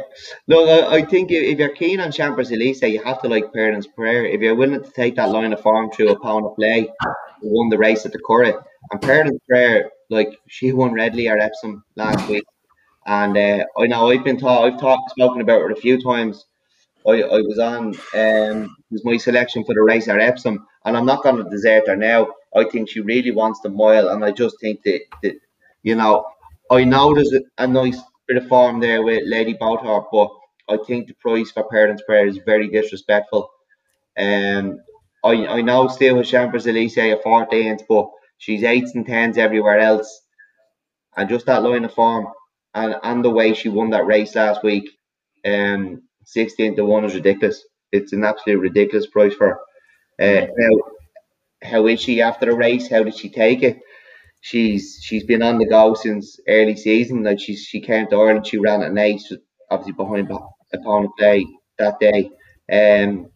She went to Lingfield over 7 furlongs, but she wants the mile, and she's gone to Epsom last week. But now maybe she hasn't. I know she's dictated that race. Maybe she hasn't had a hard race the way she's gone about it. Maybe she's just better than them all, and she might be still improving. I think it's a ridiculous price. I can't ignore that. Thanks very much, Deck. Andy? Yeah, the lads have actually covered this really, really well. I think that Deck's dead right about Parents' Prayer. Now, the ground might be different. Now, unless the rain arrives, but she's very versatile in ground, and she's a bit of a ludicrous price, and she's been clipped from 25s. 16s is still very fair. And she's a very uncomplicated filly. So no, you'd have to really respect her. I think Lady Bowthorpe and Oates Stee said that she might be even money or trading a shade of odds on. I think she's about right here. Like she's beaten Queen Power and Lavender's Blue, which is looking like really, really solid form and what they've done subsequently. And like she was second to Palace Pier. Now the length and a quarter might flatter her because Palace Pier was easing down, but she was easily the second best horse in the race. And she drops back into against her own sex now with no penalties or anything like that. But there is some very smart horses in here. I do think Champs Elysees, like I don't understand. Like she's only like the handicappers actually dropped her to an official mark of 111, but she's a Group 1 winner. And her bet, like she ran really well in the Sun Chariot as well. I know she was only 4th behind Nazif that day, but she really did back it up. Traffic. With the heavy, like that was on heavy ground. Like it was quick ground at Leopardstown. She came flying down the outside. Now she beat Peaceful and Fancy Blue and horses like that. So maybe it wasn't the strongest matron of all time. But if the race is run in a similar vein, she's going to be really on the premises. And if you're getting a double figure price about her, it's a no-brainer in my opinion, because she's been there and done that. And I think she might have just needed some runs here to kind of bring herself up to speed. Like the 7 furlongs was never going to suit her. And then she was well beaten by opponent plays, but I just think she's a better filly on better ground. And if this is her first time encountering that ground since the matron and she's that price, like she's had feasible excuses and she'd be way overpriced here. Double or Bubble was very impressive at Newmarket in a handicap, and she steps up into Group 2 company here, and she's a filly that she really impressed me at Newmarket. And now this is a big step up in class, but if there was one filly I could choose to own as maybe a broodmare prospect, it would probably be her. She's stoutly bred on her dam side, and she's by a sprinter, and she just looks like she's going to get better and better. Similar enough to Lavender's Blue, who's obviously by Sea the Stars, but both of them, which I think they'll make phenomenal broodmare prospects. I'm going kind of outside the point here now, but same ownership as King Mania. Yeah, absolutely, yeah. But Double or Bubble, I think she's related to.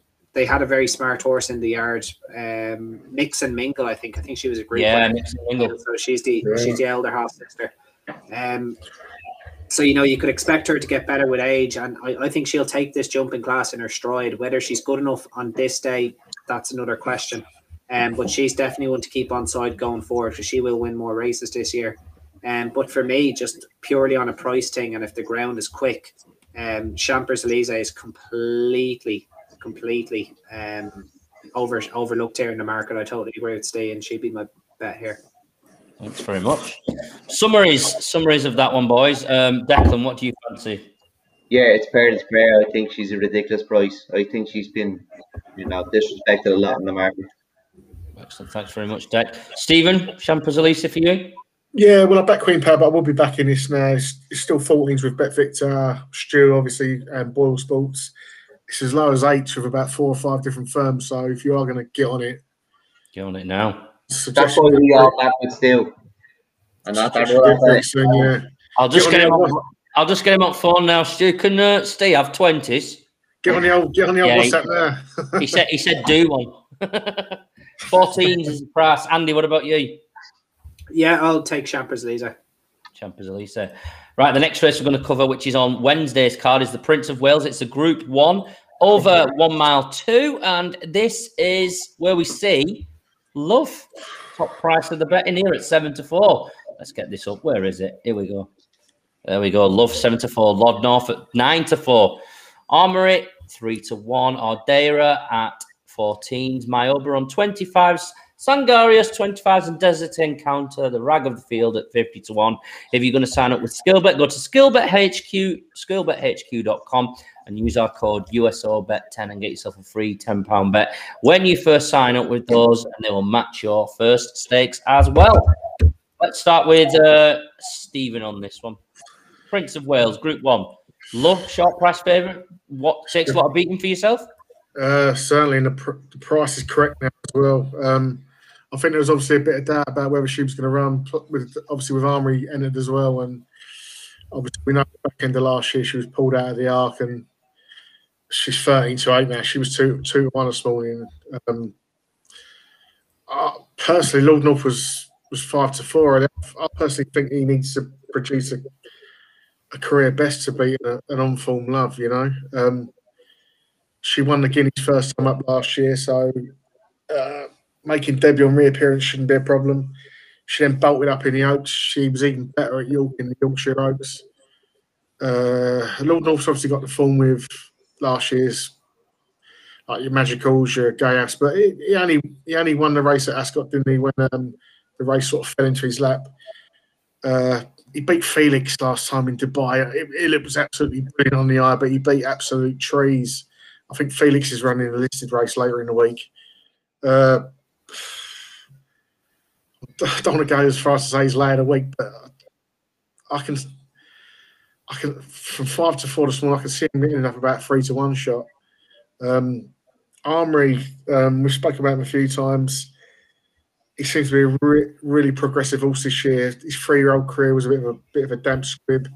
He ended his 2-year-old campaign running behind horses like Victor Ladorum in France on really bad ground. He probably didn't really recover in time. At the end of last year, though, he sort of got his game together, run well in the Irish Champion, run an absolute blinder in Australia. But Love for me, Chris, if she's anywhere near her best, the advantage for me is she didn't go to France and run on horrible ground. She didn't get on the plane to go to America. So there's no reason why she shouldn't be exactly as she was last year, providing she's had no mishaps. Of the rest of the field, you've got Ordeira of James Fanshawe. She won the race in America, which was absolutely brilliant, but it wouldn't be, to me, wouldn't be the level of this race. Myoba's got no chance. Sangarius, he's been beaten on the sand a couple of times.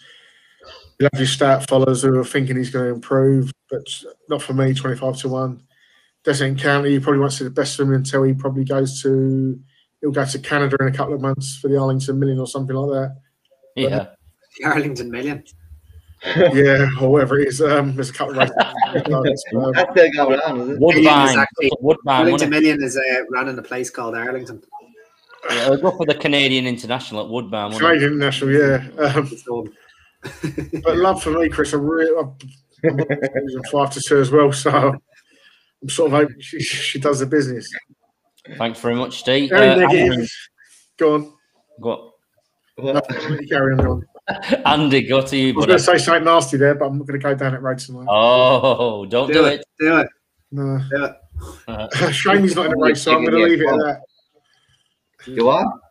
Shame he's not in the race, so I'll leave it at that. He is. He's riding Armory, man. Yeah. How much money did you lose that time? As much as you lost on Bag of the Flow. That's the downside, isn't it? Ryan's on board. Andrew, we're coming to you next. So harsh. So we move on.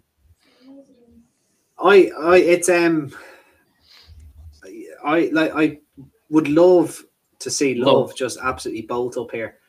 Sound like Kevin Keegan. Like when you look through her form, as you love it, yeah.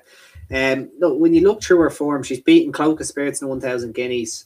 She's slapped Dennis Timon and Frankly Darling around the place, and then she goes to the Yorkshire Oaks and beats Alpinista. and one voice, Manuela de Vega, Frankly Darling again. Like, as impressive as she was, and this is the thing I have with Snowfall as well, doing what she did a few last week on that testing ground in the Oaks. Love did something similar, but what Love did is more reliable, I think, because it was on good ground. You know, winning distances, we even seen it with Alassi in the start of the year. Like, winning distances get grossly exaggerated on testing ground. But what Love did to those horses on good ground, would Lord North do that to them? Would Armory have done that to them? Like, I would almost say yes. As we've had time over the winter to take a breather and delve into the form, this is by far and away Love's toughest test of her career, and it's not even remotely close in my opinion. And you know, she's taken on Lord North, a former Group 1 winner, Desert Encounter, who wins those international grade ones, and My Oberon, you know, in fairness, Steve's right, probably doesn't really have any chance here. And Sangarius is probably held by Armory. Armory comes here after running third in a Irish champion stakes behind Magical and Gaiath, and finishing ahead of the Arc winner Sotsas. And that's, in my opinion, that's probably, you could argue that's the best form on offer here. And I know the others have won Group 1s and bolted up in Oaks. Armory was desperately unlucky not to beat Sir Dragonet. He was basically drawn out in New Zealand for that Cox Plate, and he still nearly won. And he was so impressive against Sangarius around Chester. You could make the argument I don't think this was a straightforward decision for Ryan Moore, because this Armory is just he's not, obviously mightn't be quite as good as Love, but what he's proven on the book is just as good as what Love has shown on a visual standpoint. It might have been. It just couldn't be. Mightn't have been his decision, no, and Love might just go and bolt up, and I really hope she is, because she's the star here, or she's the potential star here. But at 6-4, on what she's done on the eye is absolutely incredible, and it's so exciting. But what she's done on the book, I just couldn't believe that Lord North or Armory wouldn't have done the same to the same opposition. And now, like, she's 6-4, and Lord North 5-2, Armory's around 3-1. So like the market kind of has it fair enough. You're not getting a lot of discrepancy here. So this would just be a race that I would watch. But I really don't think 6-4 for a horse that hasn't ran yet this season against 3-1 for Armory, who has won and has been impressive and is coming on as time goes by. I just wouldn't be surprised at all to see Armory beat Love. I don't want to see it happen. I want to see Love win, but I think Armory has a really, really good chance here, and I think Aidan O'Brien will have the first two home. I just don't know what order. Interesting point to take there, Andrew. Declan, what about yourself for this one? Yeah, I fully agree with everything Andy said there about Love. You know, I know she won the Guineas, but her two performances after that were over 12 furlongs, and she's coming back to 10 furlongs, and there's a bit of speed involved here, and we don't know enough about her. She won the Guineas, fair enough, but I don't know if, you know, we just don't know if if she's Group 1 good enough for these 10 furlong races. She was phenomenal the way she won her races, but you know, as Andy's rightly said, we just don't know. She's won them by big enough distances, but you know, it's not enough, is it? You know, it's not enough until she proves it against some colts, some really good colts. And Armory, I think, is a very underrated horse. We raved about him before Chester. I don't know how he went off the price he did. You know, I know Steve cribbed about his 3-year-old form a little bit, and then he recovered himself and said, you know, she ran behind Magical and Goliath, and you know, she did beat the Arc winner. He did beat the Arc winner that day. You know, that was a big run. Look, and I don't think he's the only danger either. I'm a big fan of Armory, and I think he's going to develop into a top class 10 furlong horse this season. But you know, Audrey, I think, could be dangerous here. she wasn't far off Tanarwa in the Prix de l'Opera at Longchamp, and she's gone to Caneland and won then. And well, I wouldn't always take those Breeders' Cup wins as gospel. It's the fact that she wasn't that far behind Tanarwa. That's Tanarwa who beat Magical. It's she could be dangerous here. She could be developing into a nice horse. I don't think Lord North is up to this. I think he's won this race last year, but I think he's picked up some Group 1s and he's been well placed. But I don't think he's up to this. I'm not saying Love is a bad horse. Like, she was a brilliant 3-year-old. I just think she stead so well over the 12 furlongs that coming back to 10 furlongs against Group 1 horses could be a little bit of a concern. And we raved about her. She was favourite for the Arc until the medicine box fell into the field and she had to come out. Or it's a little bit of a concern. If you're backing her thinking that she's the best horse around, I'd be concerned. I think Armory and O'Dairy are big dangers here. And I think it'll be Armory. I'm a big fan of Armory. I think that was a huge run in the Irish Champion Stakes. Sotsas was in behind. He wasn't far away on the day. I think he's a really good horse. I don't think the rest of them are. Armory for Declan. Armory for Andy. Stephen? Yeah, I think Love will beat Armory. Ooh, so it's a 1-2 Aidan O'Brien all round. Armory twice, Love once. I fancy Love as well. But I can clearly see what you're saying. Twice, then. Oh, yeah, sorry. Bad calculations from the teacher there, isn't it? Bad calculations. Right, let's move on. Terrible. I only teach 1 had 1, 2 had 2, stuff like that. It'd be interesting with the pace of the race, and it went like, it's no guarantee, is there? Well, no guarantees in this race. Not at all. I know we're struggling with time now. I just thought, suddenly dawned upon me when you're looking at the pace angles of the race, it could become a problem. Right, we're moving on to Thursday now. Thursday, we're going to try and fly through these next three races from Thursday because we've without declarations right now. We've only got the entry stage at the moment. So here we go. We're going to start with the Norfolk stage. We've got Lucci. This is with Skilbert again. Lucci at 4-1, Cadamosto at 5s, both for the American trained horses there. Nakatomi at 13-2, Second Wind at 12s. Andreas Vesalius at 12-1. Go Bears Go at 12s. Ebro River 12s. Instinctive Move at 12s and 14-1 bar those. Declan, you've already mentioned your nap in this one, haven't you, the Norfolk? Which one is it, buddy? I have, yeah. When Andy put the shit up in the earlier, it's Twilight Jet. he beat some winners at tip over this trip, and he wasn't disgracing that race we've covered in depth. The Group 3, the Curry. And, there was excuses all over that race, but he probably couldn't quicken in the ground either. And I think, this 5 furlongs is going to suit him. And he is another bar to 1, I think.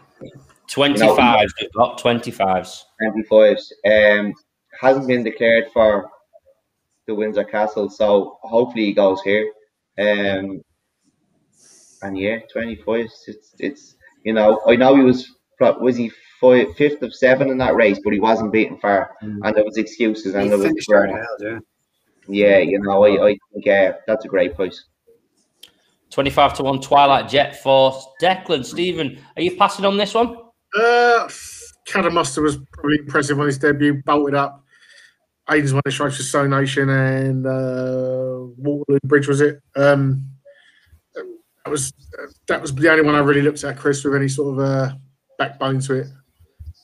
That would be. I'm not going to waste your time going for horses. I've not really had time to really track too well. What about yourself for this one, Andy? I'm following Declan on this. I had Twilight Jet. Now, I had him down as one of my bets of the week in the Windsor Castle, and this is a Group 2, so obviously there's a step up in class, but this is a proper colt.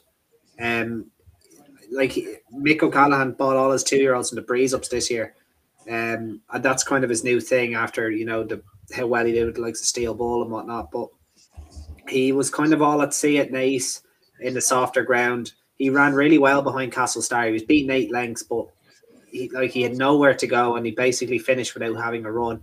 And then he came out and beat two decent fillies at Tipperary, as Deck said, Harmony Rose and Loveday, who had fair form in the book. They'd listed form in the book. And, you know, that was pretty respectable. But if you watch the race, Twilight Jet, he kind of found himself out in the middle of the track on his own, where Harmony Rose and Loveday were racing against each other on the far side. Twilight Jet had to do everything on his own up the near side. And it just looked like he got the picture, he got his idea. And he was so impressive. And he did it very causal. I think the stiff 5, I think, would just be the making of him here. And if obviously he's had the breeze up, he's had 3 runs, so he's had a lot of runs in quick succession. That would be the only thing I'd be a little bit worried about. But if he comes out of it with no issues, 25 to 1's ludicrous. And if Macedo wins, I think it might be. Some people might put 2 and 2 together. He might have been beaten a bit too far, but 25 is a huge price. You'd have to really, really fancy him. That's right. That's 2 there for 25 to 1 there on the Michael Callahan train Twilight Jet. Steve, what was your selection for this again, bud? Cadamusta. Cadamusta. Right. Move on to the next one, boys, which is the Ribblesdale. Have a look at the Ribblesdale betting now. Here it comes through. Noon Star is 5 to 2. There's a lot of people who've been saying to me this week that Noon Star they feel is the nap of the meeting. Divinely at 7 to 2. Eshada 7 to 2. 7 to 1 bar those do by Fountain. Gloria Mundi and C. Karats at 9s. 12 to 1's extra higher than that. Andy, don't you like Divinely in this? Is that right? Non-runner. I'm really hoping she doesn't run. She won't run. No. No, like Divinely, I backed Divinely for the Oaks. She ran pretty well. She was 3rd. I actually thought she was going to be an unlucky loser for a while because she couldn't get a run, and then Snowfall went and did what she did. So 3rd was probably about the best she was going to achieve. She might have been 2nd, but it's neither here nor there. Noon Star, obviously, her form in the Musador behind Snowfall is well advertised now, but like there's an element of too good to be true almost about Snowfall's performance.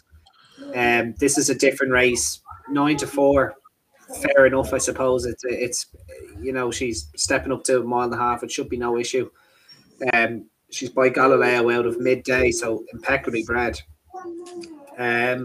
I don't have a huge opinion on this race, Chris, to be honest with you. I was quite taken by Ad Infinitum of David Simcox. She was a huge price when winning a listed race at Goodwood on only her 2nd start. She still looked a bit green that day. It's hard to know what she beat. Lady Hayes was 2nd, and she was, I wouldn't say looking exposed. It's unfair to say that about inexperienced fillies like that. But that was a pretty taken performance to win a listed race on only her 2nd start, and she's 25 to 1, which is a bit disrespectful. Now, she might want softer ground. If the rain does come on Thursday, I would expect her to come in for a few quid. If you win a listed race on your 2nd start and you're a maiden, you tend to be quite a good horse. I remember that day at Goodwood. It was very, very windy that day. Extremely windy. Yeah, she got a good ride. The other one I will mention is Annerville. So another one up the top there, Johnny Murta. She was impressive at Leopardstown, beating Call Me Sweetheart, who's also engaged in here. I think she's 33 to 1. That was also quite a taking performance. I think Johnny Murta could quietly have a good week at Ascot this week. But for me, it'd be Ad Infinitum. I think at 25 to 1, if it rains, you would have to be really sweet on her. But she'd have a good chance here at a big price. And what about yourself for this one, Declan? Anything standing out? Yeah, Andy's mentioned both of them. Annerville, she's unexposed. She should have no problem with the step up. She won really nicely at Leopardstown, and Call Me Sweetheart has franked the form, and she's another one with a chance. You know, I'm so used to backing non-runners that I'm going to throw 2 darts at this one. You may as well, hadn't you? Stephen, what about you for this, bud?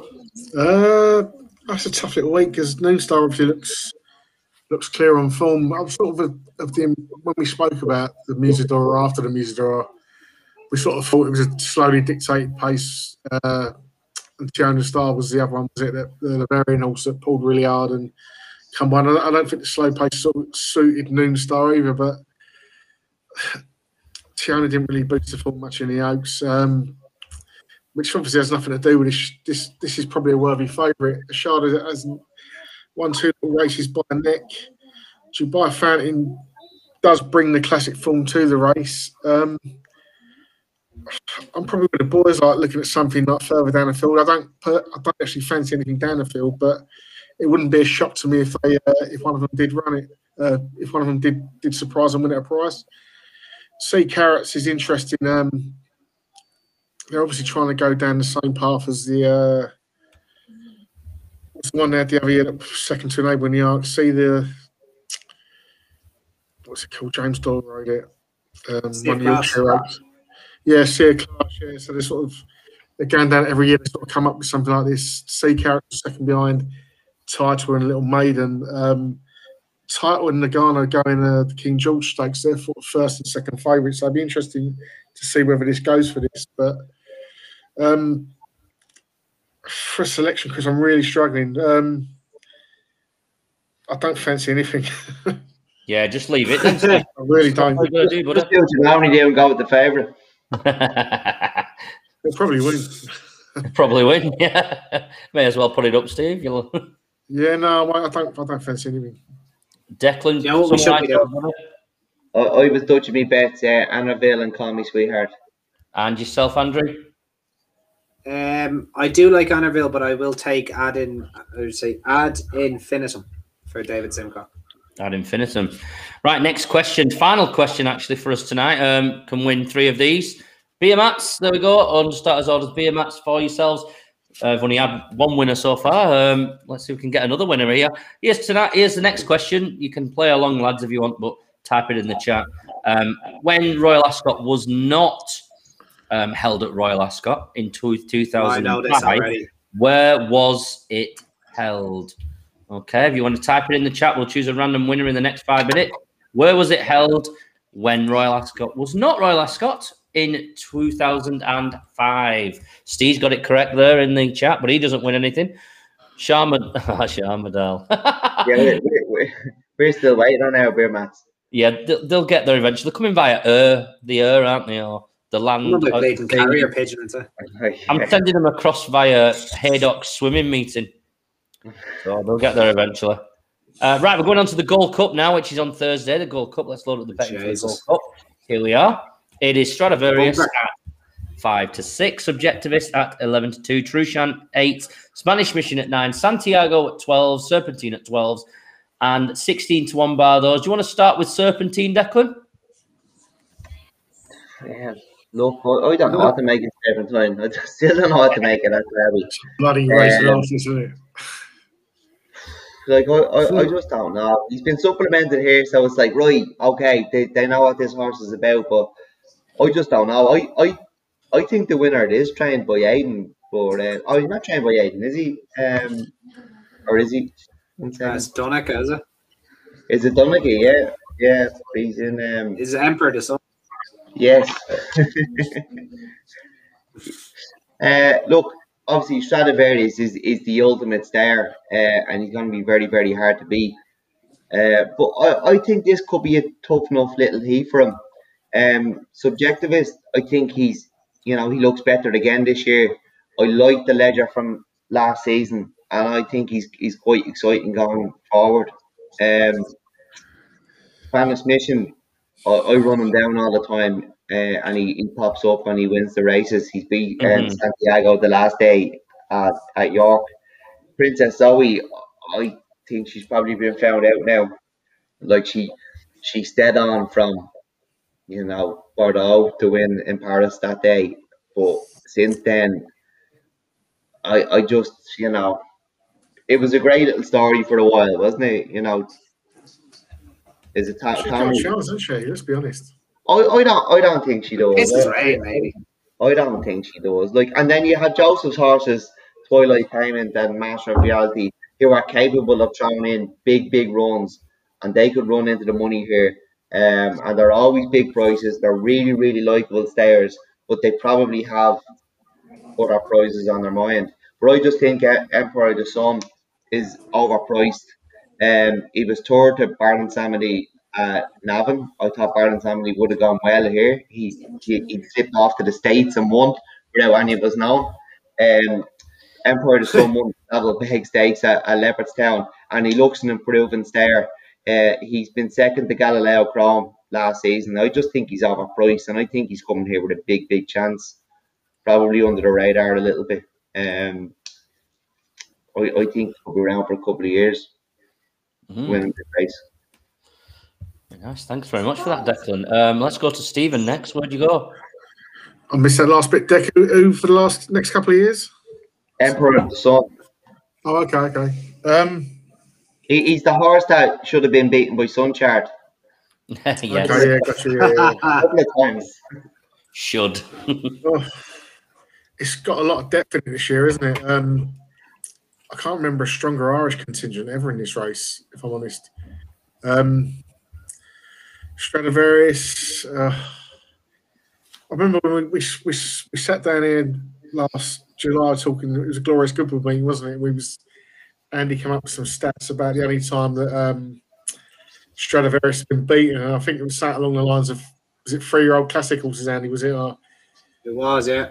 Yeah, that's right. Yeah, it was Kew Gardens, and obviously it gives Santiago a lot of weight that day and done the business. I couldn't back him at 5 to 6, but it's just trying to find something to bloody beat the thing.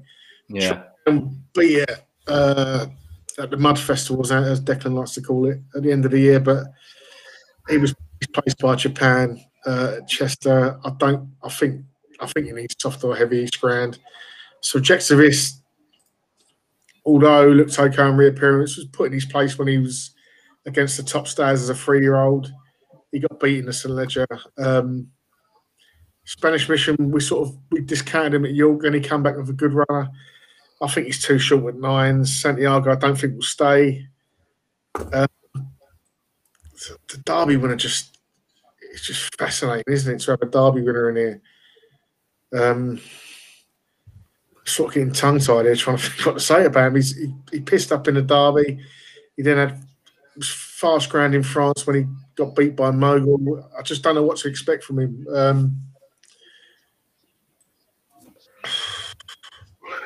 You have to have a little bit on him at 12 to 1, is what I'm thinking. In fact, he's been supplemented, you know.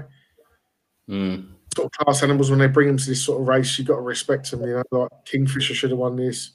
Kew Gardens probably would have won it without having a setback because he beat Stradivarius. His last was to beat it at Ascot. But he's a 7-year-old Stradivarius now. I think Serpentine will be an each-way bet for me, Chris.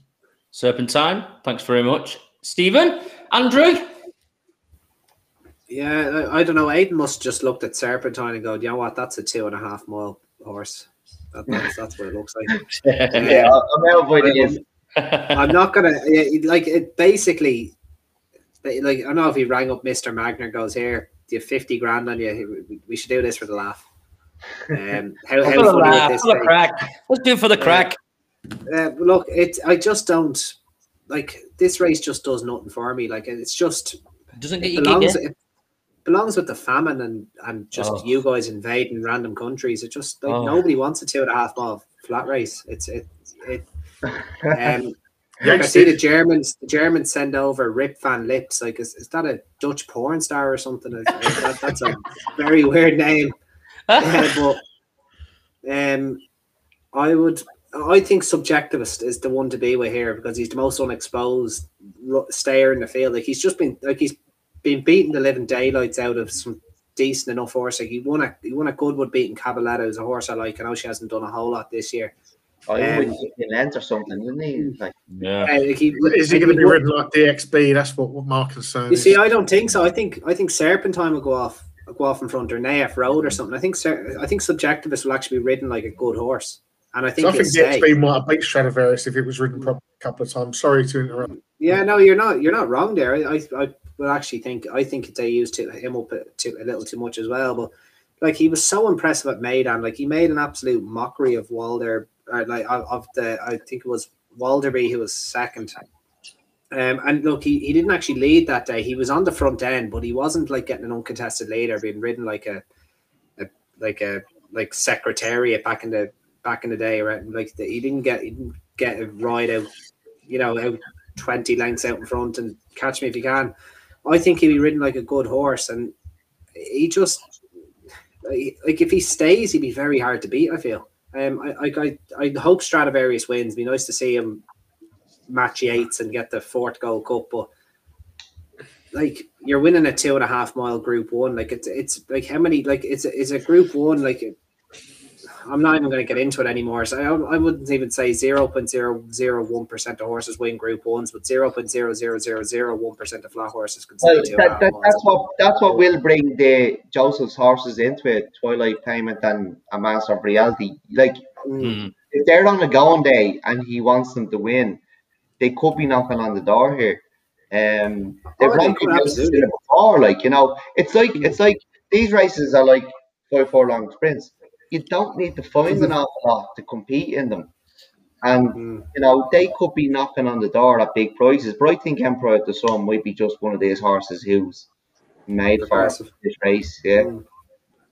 I hear that. That's fair enough. But I think Subjectivist is showing a high level of form. And this is his first time, I believe, at 2.5 miles. And he's smart. And he has the speed for, he's the speed to be very impressive over 1.5 mile and 6. And wherever he's fed iron at home, so he made it. Yeah, that's it. Yeah, like he basically, that's it. Yeah, it'd be Subjectivist for me, Chris. But look, I'm not going to be having a bet. It's just not a race I'm not too mad on, to be honest. I know it's the main event of the week, but whatever. Allegedly. Allegedly. Do you think actually, the Queen in her elder age now? Do you think she's able to stay awake for the whole duration of the Ascot Gold Cup? I know Philip wouldn't have been able. What colour will she be wearing tomorrow? Fuck off, will you?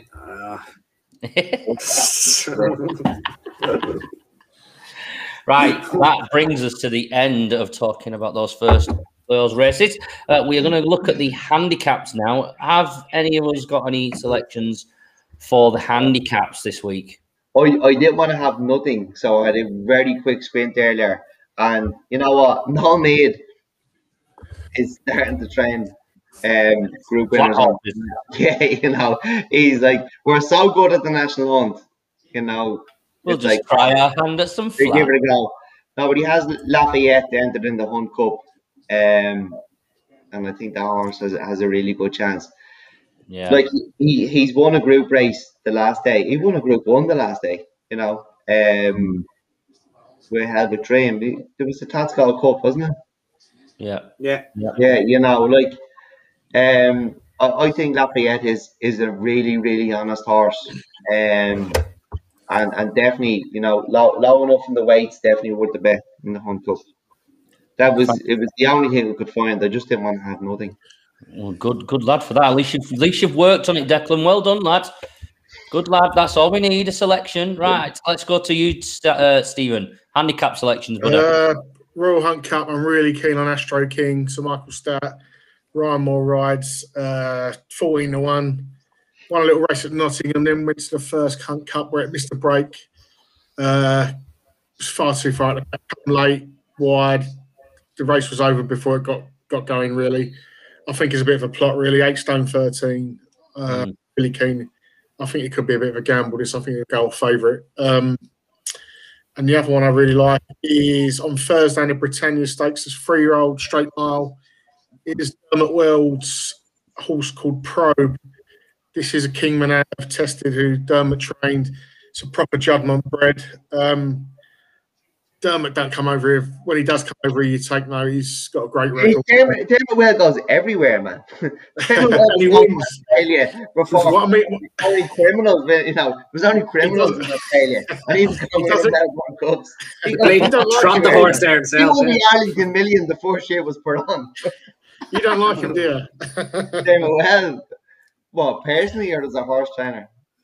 Yeah, anyway. You put me off again, haven't you? Anyway, yeah, what he does bring to Ascot is normally 2 or 3 a year, maybe. And you're normally going to get a big run out of him. The fact he's running a big race like this, I think he'll go very well. 12-1 as well. Probe and Astro King. And, Thank you very much, Steve. Yeah, Ryan Moore riding for Stats. Sort of a blast from the past, isn't it? He's probably gone out of his way to get him for this run. Yeah. There's actually one that I like with Ryan Moore for Stout too, but that's running in the Kensington Palace. Yeah, Lights On. The horse is Lights On for Cheveley Park. She's learning on the job every time. She hit the front far too early last time at Ascot, I thought, and still stayed on to win, beating Dream Loper by a little shoulder, I think it was, or maybe even a neck or something like that. Dream Loper reopposes. But I just think she's a really improving filly, and off 98, I think she's got room for movement off that. She'd be one that I'd be keen to have a go in the Kensington Palace Stakes. That would be my only one from the handicaps. Let's go to you, Andy. Anything from you? I've only the two, Chris. You already know one of them, Irish Admiral, who got into the Royal Hunt Cup. He's back from 20s back to he went out to 20s after Epsom, and he's beaten after a furlong there. He just was not at home on the track whatsoever. He's got in anyway. It's not an ideal prep, I guess. He's got in stall 6. Look, I generally think higher numbers are better in the Hunt Cup, but it kind of depends where the pace is, I suppose. Stall 6 might prove to be okay. He's going to be out in the middle of the track. But I'm still absolutely convinced that he'll win a big race this year. He's so well handicapped. Just by the way he's progressing, I'm absolutely certain that he'll win a decent race this year. So I'm going to stick with him for the Royal Hunt Cup. I think he might be on the wrong side, Andy, of that draw. He could well be on the wrong side now. Yeah, he's got Danny drawn in 24, and that's a flyer. Yeah, look, I'll stick with him anyway. I've gotten this far with him, and I'll probably look the race closer today, and I might stick a horse or two up on Twitter for anyone that might follow me there. But the other horse I was quite sweet on is the King George V Stakes. He obviously wasn't as good as the other King George if he's only getting a handicap named after him. But the other horse I have is Francesco Guardi. Now, this does come with a disclaimer. There's the declarations tomorrow. We're recording on Monday. Anyone that's listening on audio, he could be declared, he could not be.